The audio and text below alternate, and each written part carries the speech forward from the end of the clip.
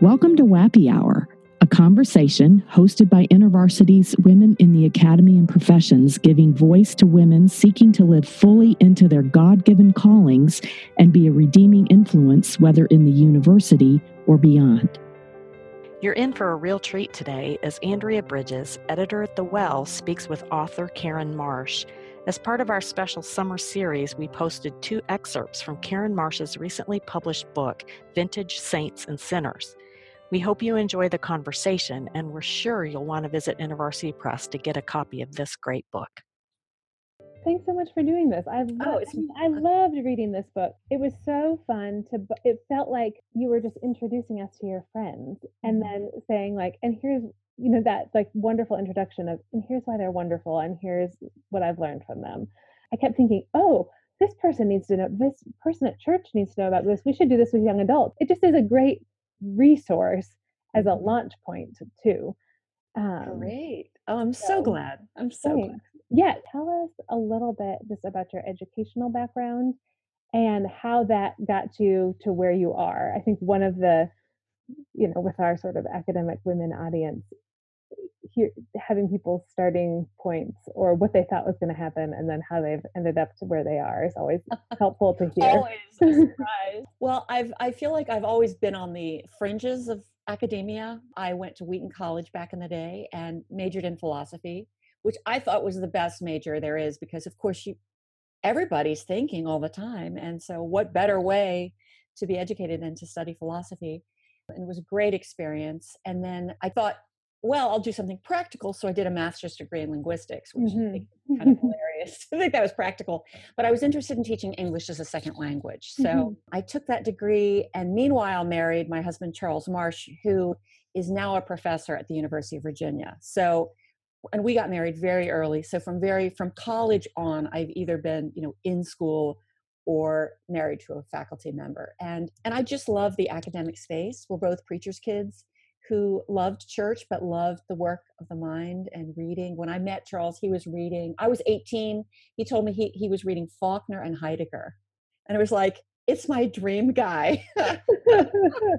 So, yeah, I do love academia, but I haven't had to suffer through a PhD. So it's kind of the ideal scenario. And so with his work and life at Loyola and then in Baltimore and then UVA, he's been following that path and he directs the project on lived theology at UVA, which is a Lilly Endowment project. And meanwhile, I started Theological Horizons, which is a 501c3 ministry, nonprofit, that we actually started together in 1991 because we felt at the time, he had just finished grad school, I had finished grad school, that there was just nobody understood or supported who we were and what we were about, which was this work of intellectual scholarship in public and elite universities as a work of discipleship. People in the church were like, why don't you just go to a nice seminary? Why would you go to Harvard? They're just like secular humanists or some horrible, they had these crazy ideas. And people at Harvard and UVA couldn't make sense of the faith piece, or our church background was very exotic and odd to them. So Theological Horizons has always been about supporting Christians and seekers in academia. And what we really seek to do is provide a place like the Well for conversations about faith and thought and life, and how these conversations and these commitments intersect. We live at a place called the Bonhoeffer House, which we established in 2000 in Charlottesville, which is an old house built in 1910 where we live with our family as a place for conversation, for workshops, for lunches for students, for hospitality, for a big library. And it's not really an identified Christian space for a lot of people. We can have departmental parties, we can have receptions for visiting speakers. So it's not a church. So it has, I think, a benefit of being a really open kind of environment. And since it's a family place, people understand what that is. When you invite them to your house, they feel comfortable. So that's kind of what my world is. And I'm just about a quarter of a mile from the Rotunda. So an easy walk. You're right there.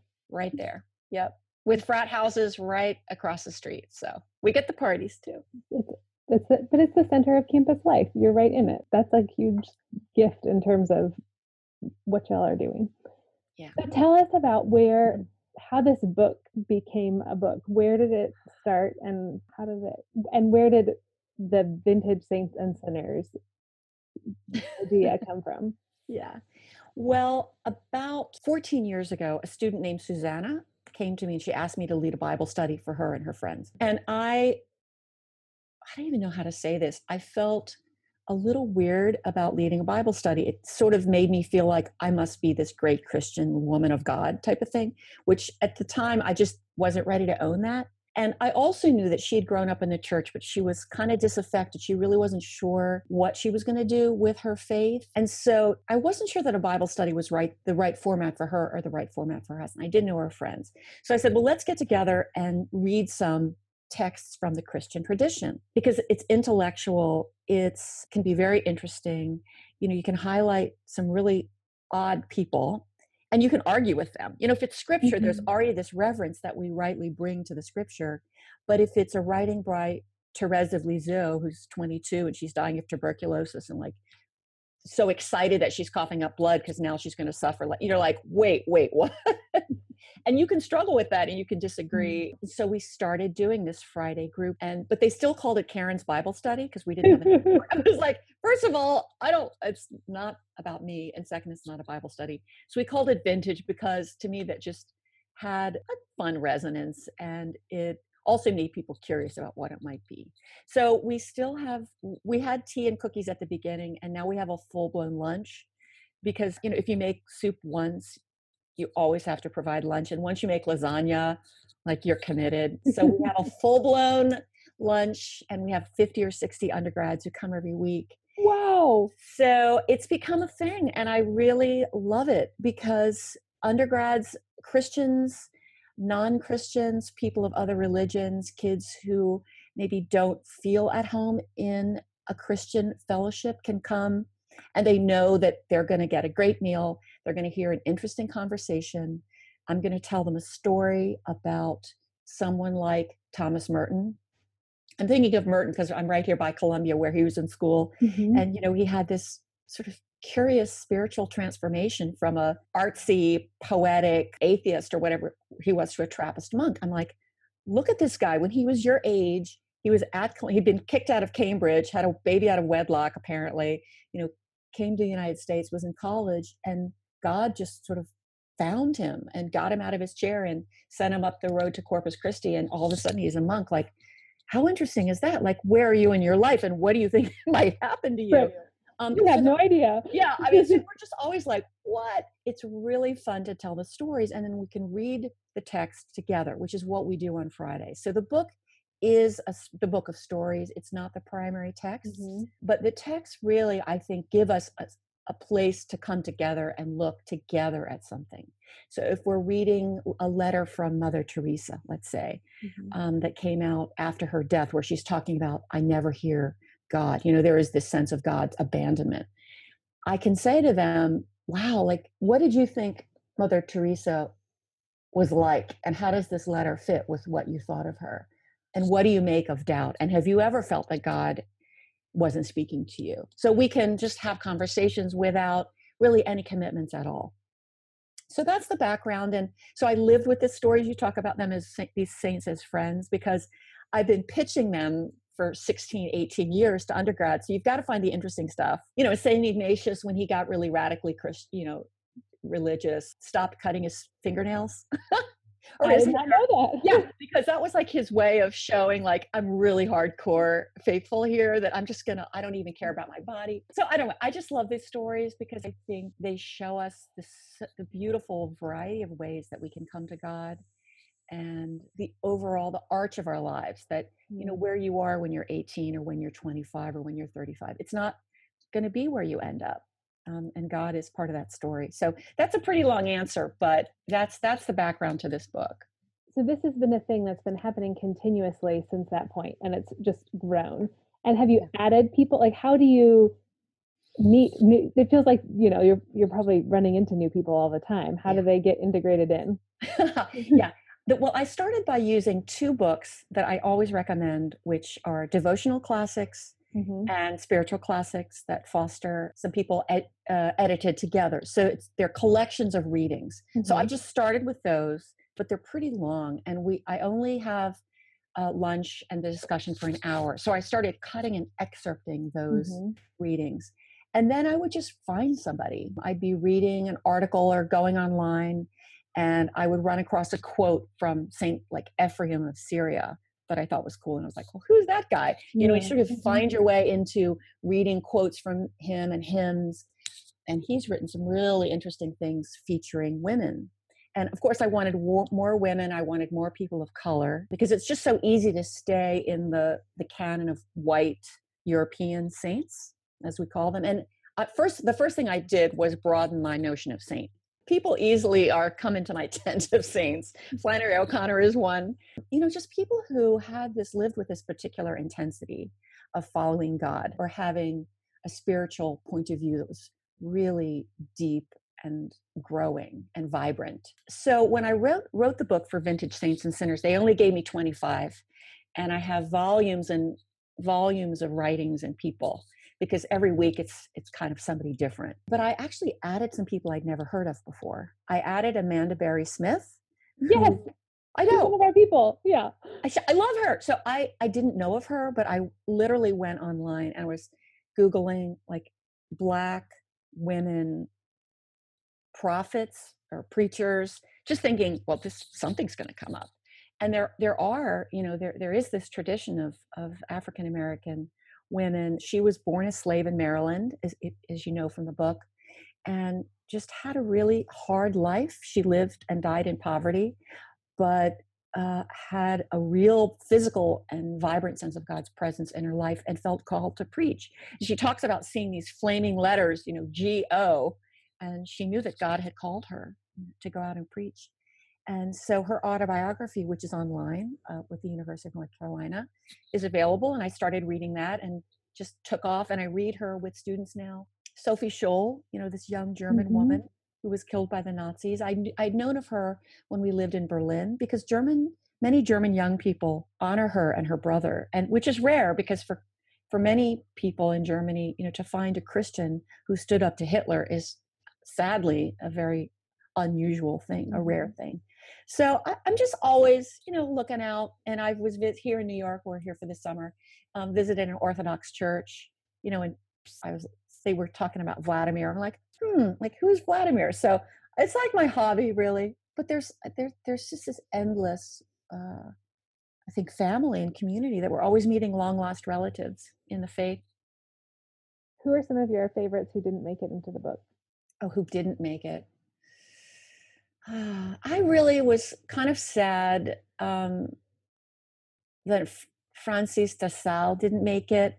He was a French priest who was an advisor to the court, and he wrote a lot of letters, spiritual letters, to people who were asking him all kinds of questions, usually around the questions of faith. And I find his letters to be very human and very engaging. So I love to read him with students, because a letter is just a way right into someone's personal concern. Someone I added to the book, who's one of my favorites that I had not heard of before, is Juana Inés de la Cruz, who was a Mexican nun in colonial Mexico. And I found her through one of Charles's colleagues at UVA. And I may go into her more a little later. But who else didn't make it? I think what happens is, if you put in C.S. Lewis, you put in one white guy, you're going to have to leave out 10 others. So it's mostly the white guys who got cut, because I feel like they've had a lot of good coverage, and, we know where to find them. It was fun to see some of the classic people that you would think, oh yeah, these are the kind of Christian canon people, but then they weren't treated necessarily in the same way that the Christian canon treats them and sees them, and was like, how do we think about this? But then this whole kind of new set of people that really it was like this window into your curiosity and engagement of just looking around and saying, oh, who is this person? Let's find, let's hunt these. Well, I feel like one thing that I have enjoyed hearing is the chapters are 2,000 words. So you can literally read a chapter, fall asleep, wake up, and have, even if you remember nothing, you can go on to the next chapter. you've got young kids, or you're on the bus or whatever, you want to grab that little bit of intellectual content or inspiration or whatever and feel like you've gotten something or you've learned something or you've met someone without feeling hugely committed. And I think that's one gift that this vintage lunch with students has been, is to introduce them to, in a very accessible, inviting way, to people that are hugely important, who can really feed their souls and show them a whole new way into the Christian faith, into spiritual life. Like my own son, who's 25 now, at one point said, I think I'm going to be a Buddhist.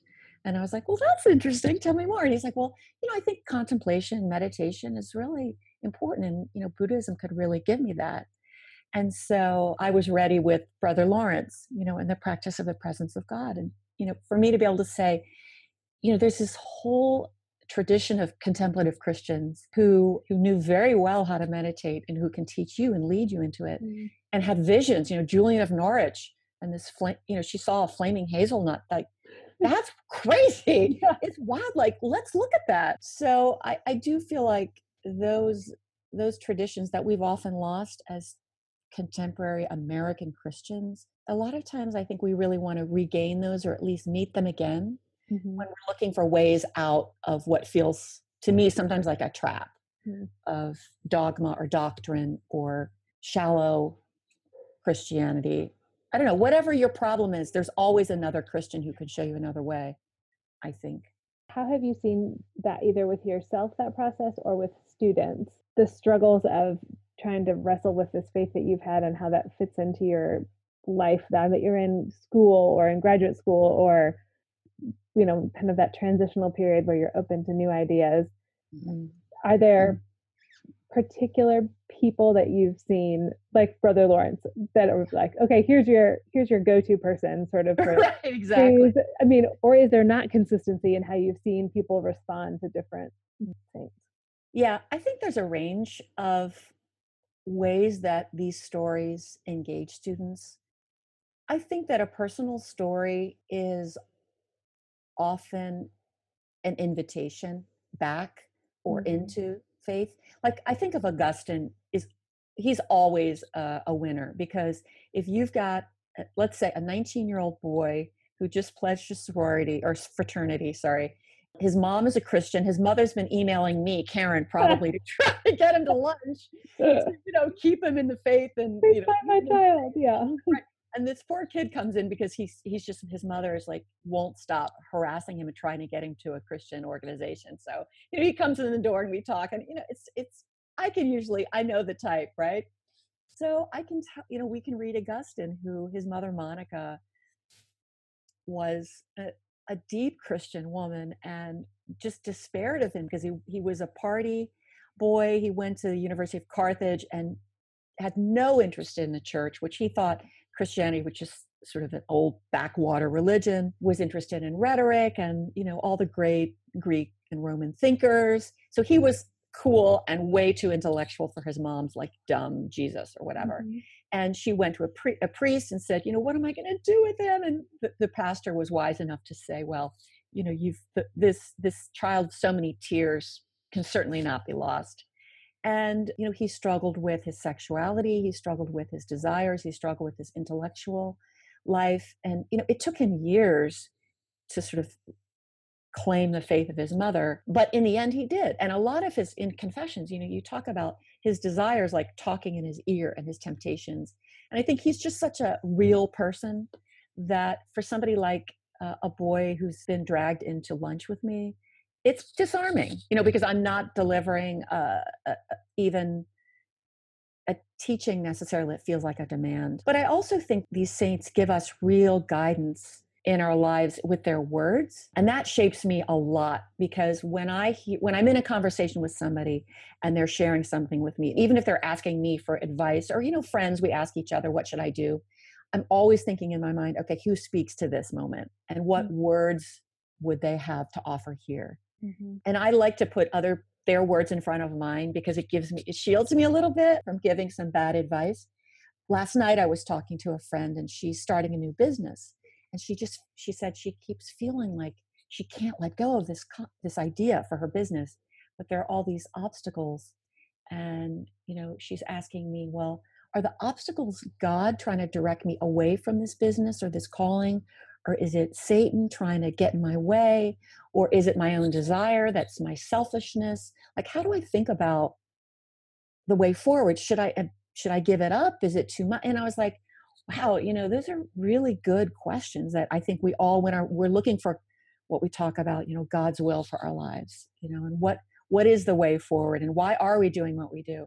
So I'm thinking, like, going through my little Rolodex of people, of saints, and I thought of Thomas Merton and a prayer that he prays, which James Martin has called the prayer that anyone can pray. He says, my Lord God, I have no idea where I'm going.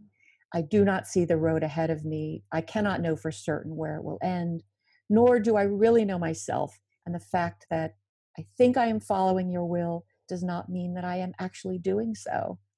And he goes on and he says, but I believe that desire to please you does in fact please you. And it goes on like that. And finally he says, I will not fear, for you are ever with me, and you will never leave me to face my perils alone. And so I felt like, wow, that prayer, I could give it to my friend as words of someone who's certainly way down the path ahead of me. He went through so many different journeys. He's such a person of faith and a person of Jesus. But his words comfort me a lot, because if I can pray that prayer, I think, okay, I have all these questions, but I just know that I'm trying to follow God. So these prayers and these words, I think, are very formative for me. And they also allow me to share some of that with friends, other pilgrims, because that's what we are. So yeah, they've been, these words and these people have been hugely formative for me. And I think for students, it's a comfort, to think, say, I'm doubting, but I feel bad about that. I should believe, I should be a better Christian. I could be stronger. I just need to have a better quiet time or whatever. And if you can say, well, there's this whole thing about the dark night of the soul that Christians, believers have experienced and written about for years. So you just might be experiencing something that brothers and sisters have experienced before you. So it's okay. Like, don't be afraid. There's some light there. So we've posted excerpts from these two women you mentioned, Amanda Berry Smith and then Juana Inez de la Cruz, because they're people that I didn't know about. And then like, these are women, these are like the graduate school women, right? Like, yeah, they are. In one way or the other. Amanda Berry, like different. But are there other people that you would point sort of our community to that you're like, oh, you've got to meet these people? Got to meet these people. Well, I do love Sophie Scholl. I mentioned her. Mm-hmm. She was at the University of Munich, and she and her brother and this little group of like 7 of them were convinced that Hitler should go. And these were young students during the Third Reich in Munich, which was a very big stronghold of Nazi power. And so they started writing on walls at night and distributing little leaflets, like flyers in the night. And they would take trains to other cities to mail them. So the Nazis thought they were this huge organization, but it was just really the 6 or 7 of them. And we know that, they did it out of faith in Jesus, that Christ had called them, and out of their own humanity. But I just love the image of this university student who had really no power to speak of and no influence. But she was convinced, by her father that, if you must, in thought, word, and deed, like if you believe something and you're called to something, you have to do what you can do, and the rest is out of your hands. And I think, having lived through 8 years of graduate school with me and my husband, I sometimes you feel like, what difference could this possibly make? This dissertation on, fill in the title. They all seem obscure, right? But, it's just you're doing that act of faithfulness and discipleship that you're called to do. And I feel like, and she died for it. She wasn't even 24 when the Nazis caught them, killed them. That was the end. And so, sure, you can say, well, that was a bad idea. And yet Germans revere them, and the Nazi era came to a close. And, how do we judge success or failure? So I think she's a good example of seeing a wall. She talked about knocking a chip out of the wall. What is the wall that's in front of you? And how will you knock a chip out of it And that's really all that you're called to do. And that's a hard thing, I think, because we are used to, we want to see success. We want to finish our dissertation, of course, or make tenure or whatever it is. But I think we all need to be encouraged about that. And I also love, I would say, Fannie Lou Hamer for her courage and her joy. So she is one of these American civil rights stories where she was literally a sharecropper on a plantation in Mississippi, went to a voter rights mass meeting, stood up, raised her hand that she would go down to register to vote. And by the time she got home, she'd been kicked off of her farm by the plantation owner. She was beaten in prison injured for the rest of her life. And yet she followed Jesus to stand up for voter rights and to raise the voice of Black people in Mississippi. She, went all the way to Washington and stood up to the vice president. And she said, Mr. Johnson, I said, I don't know, have all my facts right, but it's basically, I know you're worried about doing the right thing because you might lose your job, but, I did that and, it turned out all right. I mean, she just has this way where she just saw clearly what needed to be done and what her part was, and her courage, her persistence, the risk that she took.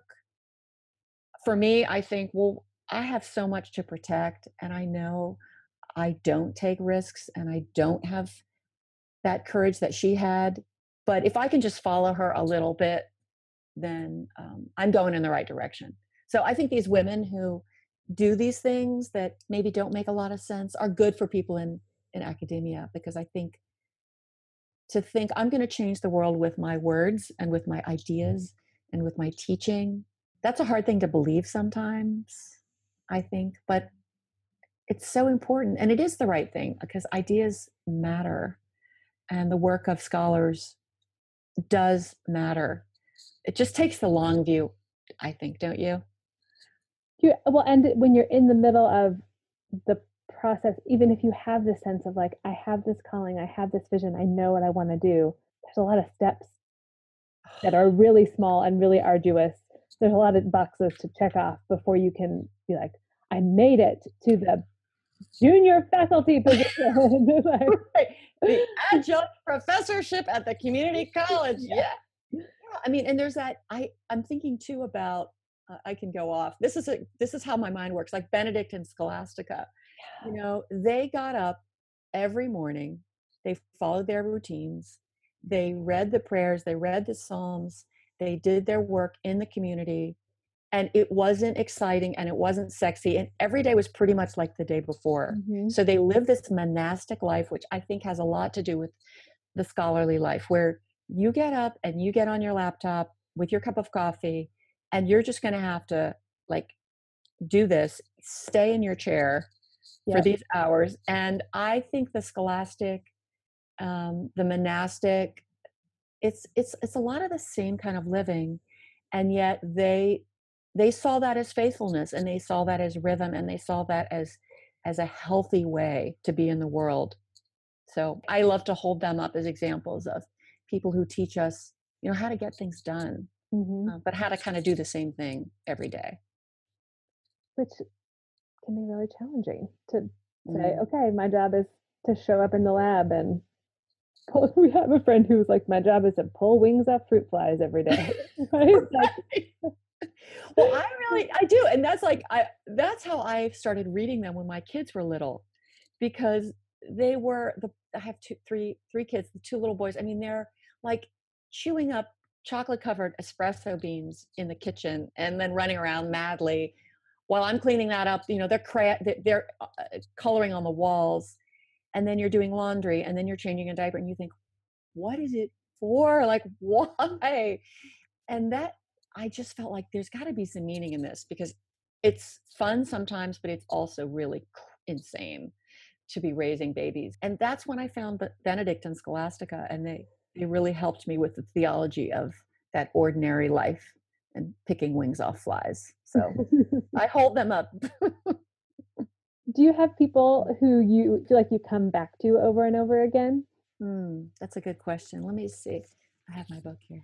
I always feel like Henry Nouwen has something to say if I'm feeling anxious or upset, or unsure of myself, because Henry Nouwen is constantly bringing me back to the idea that the truth, I am God's beloved, that my identity is not what I do or what I possess or how intelligent I am, what I accomplish, but it's that God loves me, that I'm a child of God, and that is truly all that matters, and it's who I am.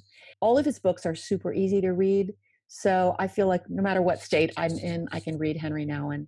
And I know that he lived with depression, he lived with anxiety. He knows all the feelings that I feel. And he was an intellectual. He taught at Harvard and Yale. He had at least one PhD. And yet he left all that to go to L'Arche and live with people with living with disabilities. So again, I think he's a story that I can witness, where I can see he gave up status to live the life that fed his soul, that God had called him to. So I returned to him. Of course, Flannery O'Connor is just such an amazing writer, and I love her stories and I love her literature. I love her view of the world and of the spirit, and I trust her. Dietrich Bonhoeffer is kind of our patron saint. I often forget to mention him. It's kind of like the guy I know so well I don't even think about. But, again, Bonhoeffer always reminds me of the goodness of the world and the beauty of friendship and community and companionship and the work of theology. And he stood up in really hard times. He died for his faith. He left a safe opportunity to stay safe in New York and went back to Germany, knowing that he would die. And, in times like ours with all the politics and the insecurity about our future, I think Bonhoeffer is a great one to remember and to read because of his strong faith and his courage. Yeah. But his love for his life too, Yeah. Seems like a common theme is just being reminded that you're not alone in whatever and you're not the first person. This is not a new thing in whatever circumstances you find yourself in, that you're not the first person, and that someone else has done it faithfully with God, and that that person has not left you with nothing too, that's something that you can draw on even if they're not here next to you. Absolutely. Yeah. You're not alone. You are not alone. And we think about all the centuries, all the years, all the cultures, all the circumstances where people followed God, followed Christ, in the Christian tradition, no matter who they were, where they were, that they found God, God found them. They had these encounters, these transformational moments, and maybe not even a moment, like, maybe Scholastica, she just did it for years and centuries or decades. And finally, she became that person that she was, she'd always been intended to be, but lived into her calling over years. So whether it's looking for that moment or that practice, there's always somebody there, I think, from your past who could be a mentor, can be an older sister, an older brother, to someone you can follow. There are words for many of them that we can read now, even these many, many centuries later. Ephrem of Syria, writes these, I mentioned his hymns are so beautiful. And I was reading them and I thought, I cannot believe that this man lived in the year 400 or whatever it is. I'm not a historian. I always have to look back at my dates. But, he knew what I feel, he knew, and he talks about the incarnation, how Jesus willingly became this human, and he could phrase it in a way that's new for me. And I can hear it in a new way, and I can believe it more when I thought maybe I couldn't ever believe it. And of course, we think about all the saints, the people who followed God, whose words we will never know, who were never preserved for us, or the people now even around us, our grandmothers, our aunts, the people, if you're in grad school, maybe the woman in the cafe who's serving you coffee. That person could be right in front of you and can speak into your life now and remind you that you're not alone. Is there anything else before we go? I would just say, I think I would say for women in the academy that, I would just invite you to find ways, if you are a person of faith, to find these witnesses and these Christians who can speak into your work and that you can share with others in your work. Find the stories that speak to you and just follow the thread. If you're a scientist, if you're a physicist, if you're a philosopher, find those Christian witnesses, those mentors, the brothers and sisters who've gone ahead of you, who help shine a light on the scholarly work that you do, because their faith and their thinking can encourage you, and they can be a companion to you in whatever arena that you're in. They can also help you because they're crazy too. So all your problems are not, they've seen them all before. So there's comfort in that. So I'm just kind of repeating myself because I think that there are a lot of surprising people out there. So maybe the words of Thomas Merton, I will not fear, for you are ever with me, and you will never leave me to face my perils alone. Well, that's the promise that we have. Oh, can I make one pitch? Yeah. So, on my website, KarenWrightMarsh.com, and also Theological Horizons, I have a whole collection of vintage sessions. So they're primary text readings that go with the book. So they're 25. I hunted them down. You did? I have a plan for them already for my own life. Yeah. Good. Well, I'm working on them right now with my laptop, and there are discussion questions too. So it's a super easy way if you're in a small group, or you just want to have some daily readings, or sort of dig in deeper. Free PDFs, print them out. You've got little Mother Teresa, you've got Tozer, my little problematic saint. You'll have to read the book to find out about Tozer. But he was one of the ones that this is a surprise, but I loved that you figured out a way to put him in and to say, this guy isn't a paragon of everything you hope to be, but he fits somewhere. Where does he fit? Right. I'm still wondering that, but I did put him in for that reason, because I thought, let's see what we can do with when can I not follow somebody? So your listeners will have to, or readers will have to find out for themselves. But yeah, so please use those free resources and share them. Yeah, I think they're just good little companions to the book and are just there for the taking. So, well, thank you for doing the work so that they are there for the taking for those of us who are thinking, we do have a group of graduate students getting together in the fall. What shall we do with them? I've got it for you. You can print it out. You're done in 5 minutes. Yeah. Thank you so much. And there's always more stuff coming. So, well, it is. I'm glad that the internet has found you, and you have found the internet. I'm thankful for sure. Well, thank you for letting me be part of your community. I'm really honored and love the work that you're doing, that all of your fellow travelers are involved in, and I'm admiring you and passing you on, because I meet a lot of grad students and scholars and want to hold up your work as something that's worthy and fruitful. So thanks. Thank you, Karen. Thank you so much. Thanks. Be well. Peace. Bye-bye. Bye. You've been listening to WAPI Hour. WAP, Women in the Academy and Professions, is a focused ministry initiative of InterVarsity Christian Fellowship USA. Thanks for joining our conversation today. We'd love to hear your feedback. To offer it or to learn more about who we are or the resources and connections we provide, we invite you to visit us at our online gathering place, The Well. You can find us at thewell.intervarsity.org.